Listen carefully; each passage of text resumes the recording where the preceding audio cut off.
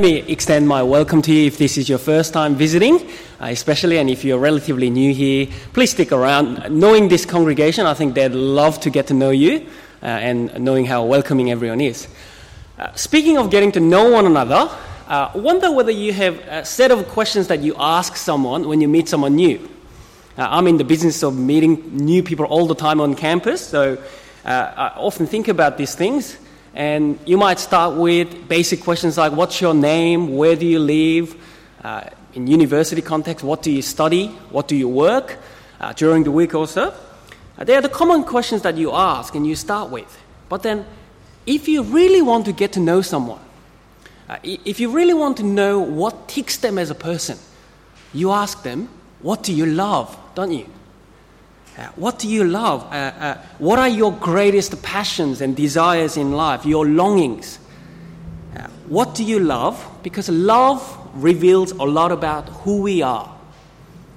Because more than anything else in life, I think love governs the actions and course of our lives. I know some of you love tennis in this congregation. It's very well known for its finesse and skills in the tennis court. And I can see that love put into action as you go out to the court week in and week out, in cold and in hot weather, in toil and hardship, in success and failure. And as you continue to do that, your love governs and shapes the course of your life, doesn't it?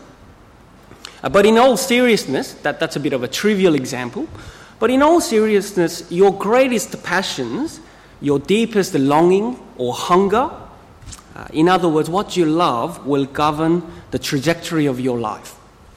To a great extent, I think there is a truth in you are what you love, because your life will be made out of what you love. That's the truth about love. And I think this is why the Apostle John stresses so much about the importance of loving one another in this epistle that we have been working together for the past 5 weeks or so. Look at today's passage again in 1 John chapter 3, verse 11. For this is the message that you have heard from the beginning, meaning beginning of the apostolic age, beginning since Jesus Christ taught what this message is about, that we should love one another.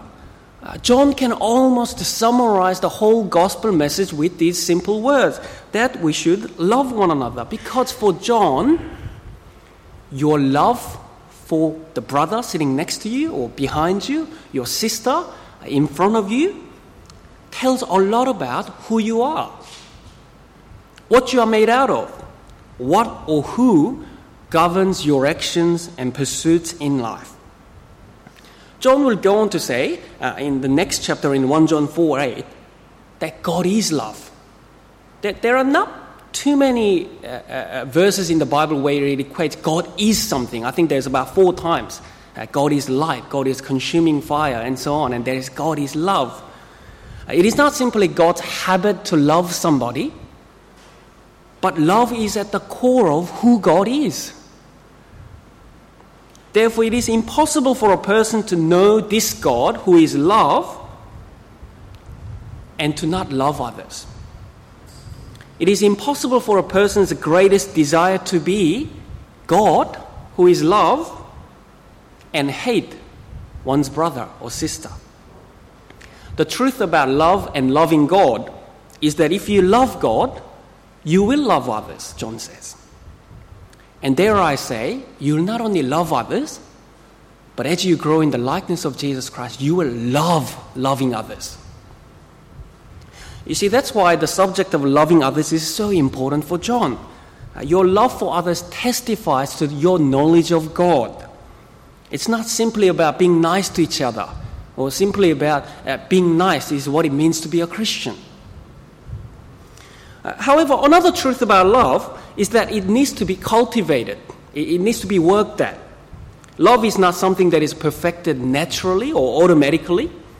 It needs to be nourished, put into practice, and cultivated. Because in this fallen world, as we will see, love for another person is not something that is natural or easy for us who are naturally actually selfish and self-centered. love involves will and commitment, especially when the object of our love is another person. So in the first part of our passage, I think the Apostle John teaches us how we are to cultivate loving others by way of giving us first a negative example in verses 12 to 15, and then he gives us a positive example in verses 16 to 18. And finally, very characteristic of 1 John, John finishes off by giving us words of assurance as we face challenges with our imperfect love for one another. So first, negative example. After exhorting us to love one another and reminding us of the Christian message in verse 11, John talks about the Old Testament character Cain as a negative example whom we ought not to follow. Look at verse 12. We should not be like Cain, who was of the evil one and murdered his brother. Why did he murder him? Because his own deeds were evil and his brother's righteous. Troubling verse at first sight, isn't it? How do you teach something like, do not murder your brother? I was trying to think about this. What's the implication for us? Do not kill your brother? You know, John, who do you think we are? You know, it's almost offensive that he has to say this. I mean, at Student Bible Fellowship at 4 p.m. that I minister in, and youth group, this is a very direct implication because there are students whom, if you give them the right opportunity, would really consider doing some serious harm to their brother or sister. I mean, it's the message that I need to preach each day in my household. You know, don't be like Cain. But in our context, I don't think there are too many of us who are thinking or contemplating about killing your own brother or sister. I certainly hope not. Maybe one or two, I can see the faces, but not too many. But what does it mean for us? I think the point of the passage lies in the second half of the verse. Why did he murder him? Why did Cain do this? John tells us because his own deeds were evil and his brother's righteous. Remember the story of Genesis 4 from our reading? What happened was that Cain's casual attitude towards God was exposed by his brother's righteous attitudes. Abel, who loved and honored God. And Cain, instead of repenting and follow Abel's example in honoring God, he felt threatened by Abel and killed his brother. You see, if Genesis 4 teaches us anything about loving another person in this fallen world, is that it is something that does not come naturally to us. Because one of the consequences of rejecting God is that we no longer relate to one another in self-giving, self-sacrificial love towards another person, to which we were originally made by God for. Back in the Garden of Eden in Genesis chapter 2, verse 25, the relationship between husband and wife is described in this way, before their rejection of God.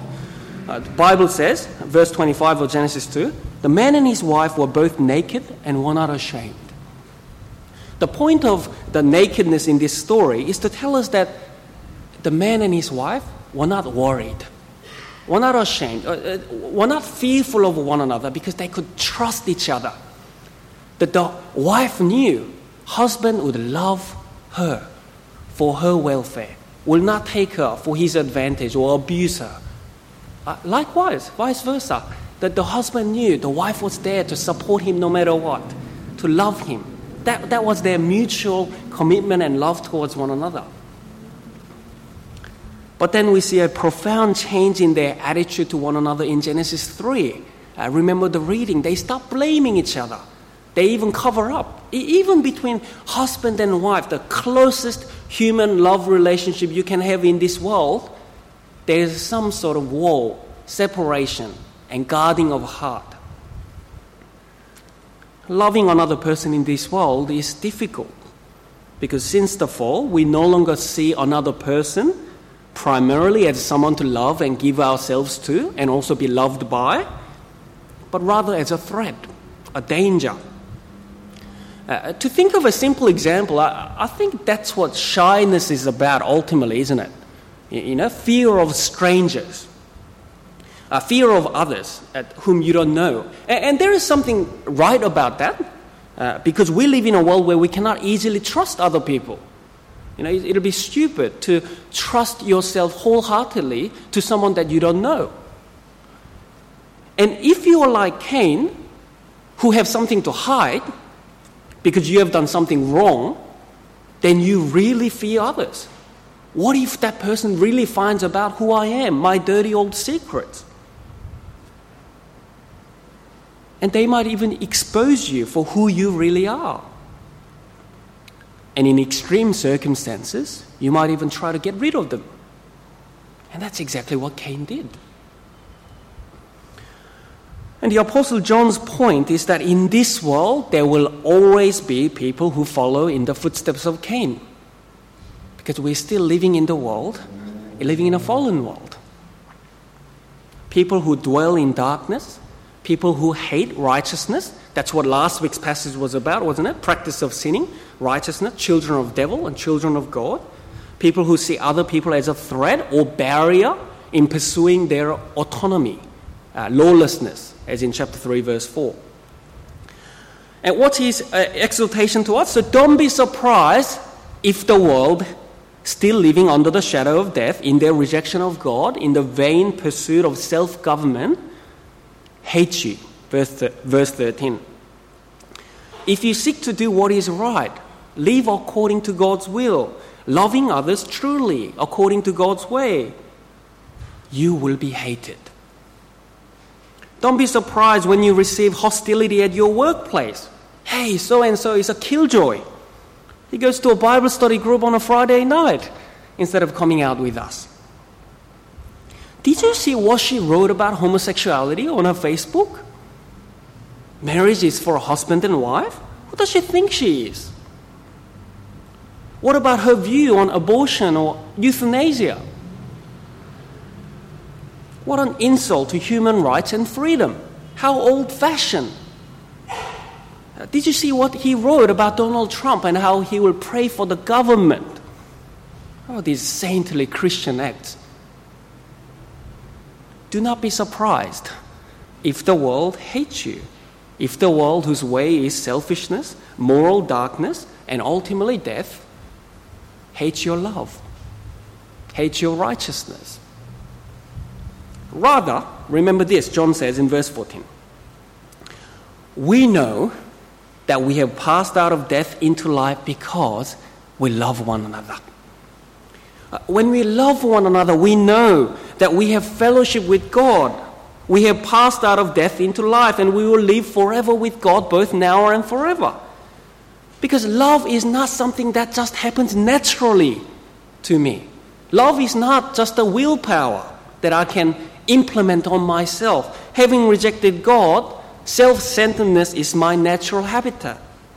I primarily see others as someone to be used for my advantage, someone to fear because they are better than me or they'll expose me, and therefore someone to compete against.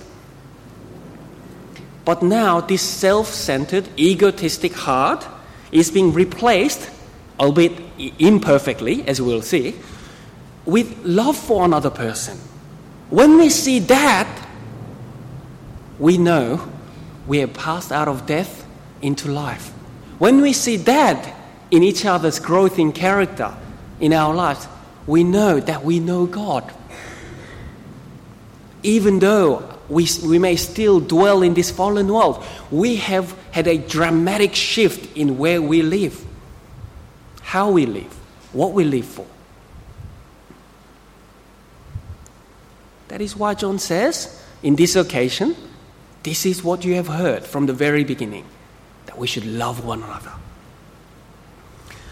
Speaking of love, however, has a danger of it being simply an abstract idea of thought. Especially these days, love can mean whatever for different people's ideas. Like Charlie Brown in the Peanuts cartoon, where he says, I love mankind, but it's the people next to me that I can't stand. So in verse 16, John reminds us what love is. John doesn't leave us to determine what we want love to be. That's too comfortable, isn't it? John reminds us what love is. Verse 16. By this we know love, that he laid down his life for us, and we ought to lay down our lives for the brothers. This is what love is. Jesus laid down his life for us. Before we move on quickly, it's very easy to quickly move on. We've heard that before. I just want to slow down and ask you a question. Do you know this love? Do you know the love of Jesus for you? Everybody knows that Jesus died, but do you know that he died for you? He died for us, for you and I. Do you know at the heart of Jesus' death, the Son of God taking the curse of God upon himself on the cross, in his body, at the heart of that was for you, that he had you in his mind, that he loved you. If you know this love, it has power to transform your heart from darkness to light, from death to life, from hate to even laying down your life for another. Now, it's a challenging call, and in many sense, we may be thankful to God that God hasn't yet given us to put this into practice literally, to lay down our life for another person. However, John says, even if you may not lay down your life like Jesus did for another, there's a practical way in which you can love others like Jesus loved. So in verse 17, but if anyone has the world's goods and sees his brother in need, yet closes his heart against him, how does God's love abide in him? Little children, let us not love in word or talk, but in deed and in truth. So the truth about love is that we must love in reality, not abstract ideas or thought. And I must confess, it's so easy for me to love other people in my own ideas and in abstract thinking, with my talk, but not in reality. Love, this is another truth about love. Love can actually be seen in life. Love can actually be put into practice. And once again, I know a lot of people sometimes who have not yet to trust in the gospel of Lord Jesus Christ ask, how do I know that God loves me? How do you know God loves you? Look at Jesus Christ. He laid down his life for you. Brothers and sisters, let us know love more deeply each day by looking unto Jesus, who laid down his life for us. Loving another person is not our natural habitat. It's not just going to happen by leaving it there.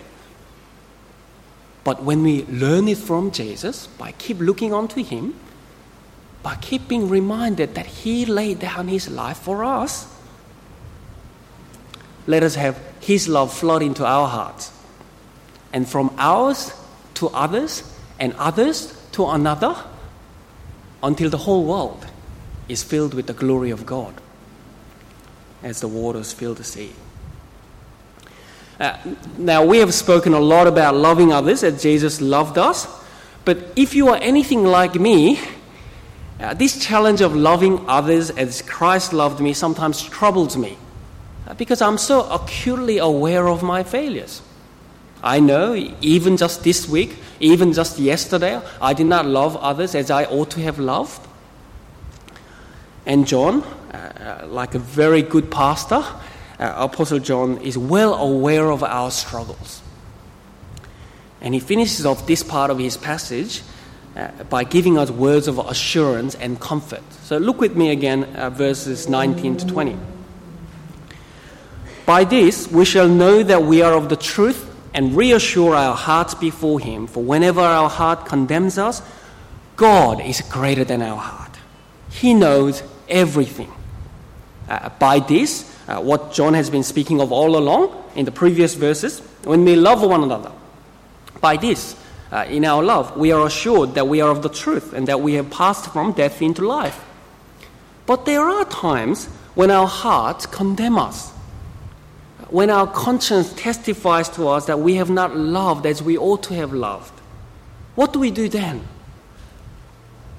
John says, the answer is not just looking inwardly with self-pity, but look upwards and outwards to God, who is great, who is greater than your heart. God is great stands at the ultimate truth of the whole Bible. The Old Testament in Psalms always speaks about how great God is. Psalm 77 verse 13, your way, O God, is holy. What God is great like you? There is none like you. Psalm 86 verse 10, for you are great and do wondrous things. And this greatness of God is relevant to our accusing hearts because in the gospel of Jesus Christ, God demonstrates His power in His compassionate mercy and love towards us. God is someone who is infinitely powerful, but infinitely loving. And that His power and love act together towards His people. God is great and nothing is hidden from His heart. He knows all our thoughts and deeds, our folly and guilt, our shame and disgrace. Yet, He loved us. John says in the next chapter, verse 9, in this the love of God was made manifest among us, that God sent His only Son into the world so that we might live through Him. In this is love, not that we have loved God, but that He loved us and sent His Son to be the propitiation for our sins. When our heart condemns us, look unto God who loved us and sent His Son for us. Look unto His Son who laid down His life for us, who's risen from the dead, who now sits at God's right hand in heaven, interceding for our sins. Remember chapter 2, verse 1 to 2, my little children, I'm writing these things to you so that you may not sin. But if anyone does sin, or I reckon it's more like when anyone does sin, we have an advocate with the Father, Jesus Christ the righteous. He is the propitiation for our sins, and not for ours only, but also for the sins of the whole world. Our hearts may condemn us for whatever reason. The immediate implication for the passage is condemnation that comes from not loving others as we ought. But in our current context, I want to say we can broaden the implications. Sometimes our hearts may condemn us because of the hatred of the world that you are receiving.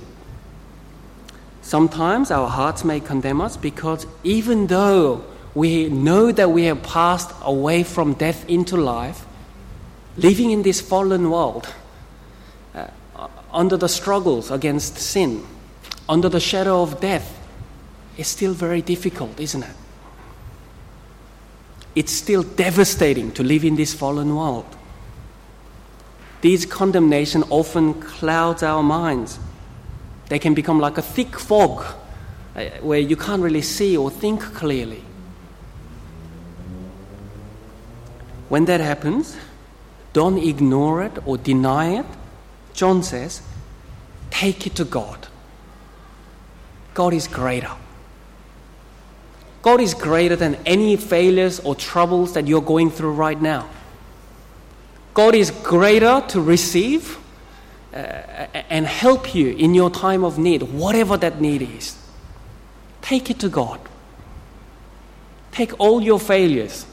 Take all your sadness. Take all your anxiety and fear to Him. He is greater. He is great to soothe your fear. He is great to comfort you in your sadness. And that's what John goes on to say in verse 21. Beloved, if our heart does not condemn us, in other words, taking our condemning hearts to God and resting in His greatness and the forgiveness won for us in Jesus Christ, no longer our heart condemns us, we have confidence before God. We have confidence because we know that He knows us. He knows our weaknesses. He accepts us despite our failures because of what Jesus Christ has done for us. We have confidence before God. So what do? In the times of need, in the times of condemnation? boldly ask for his help. Whatever we ask, we receive from him because we keep his commandments and do what pleases him. Because of who God is and what Jesus has done, we can bring our requests before God humbly yet boldly. Not with fear, but with confidence. Sometimes it is very easy for us to be so uptight about our failures, so hard on ourselves for not being better, and so miserable about our state, we lose confidence in the greatness of God.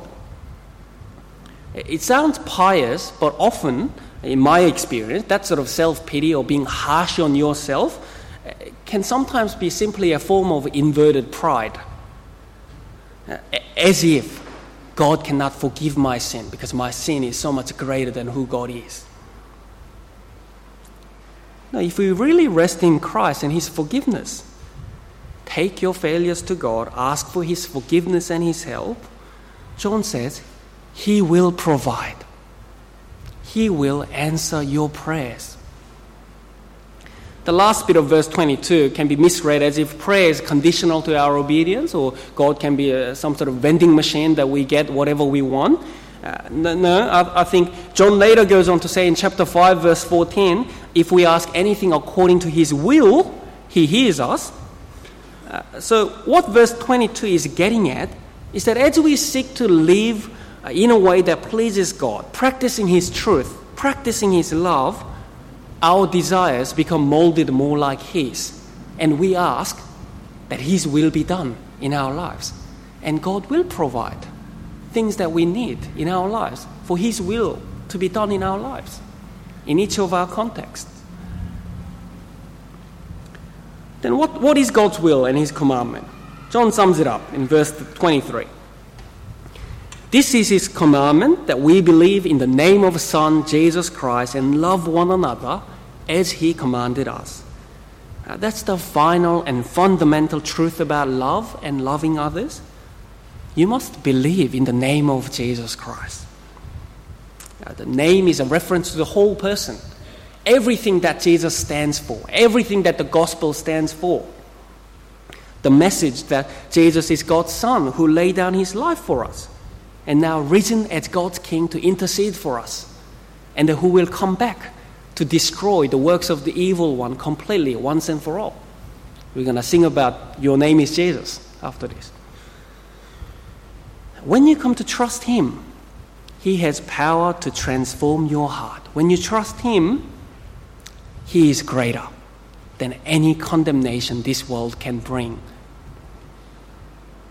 Believe in him and let him help you to lift your hearts. Let his love flow into your life so that you also become the channel of that love to others. Let him fix your love. John talked about do not love the world in chapter 2. Go back to him if that's the case. Let him fix your love so that you love loving others and loving God rather than loving what's in the world. Just as he loved you and gave himself up for you. I want to finish by sharing just one brief story with you in the hope that you will know that you are of the truth and you'll be reassured in your heart. As I said, I don't get to spend as much time in 9 a.m. church ministry life, but it's a privilege even from the sideline as a involved spectator cheering for you and hearing from Huey and so on. And I didn't have the privilege, like many of you did, of getting to know Vi very well. However, I was always loved by her welcoming to church in the morning as I walked through the back door. And I knew what was going on later on through Huey. So Sharon and I, our family prayed for her ever since we found out. And just before her surgery, I didn't want to disturb her, but at the same time, I thought I wasn't disturbing her because I just wanted to let her know that we are praying for her. So we sent her our message, and she replied with a short text message saying these words: "Thanks so much. I have been greatly encouraged by everyone. Their loving care and prayers for me." it really means a lot. Our dear sister knew that we have passed out of death into life because of your love for one another.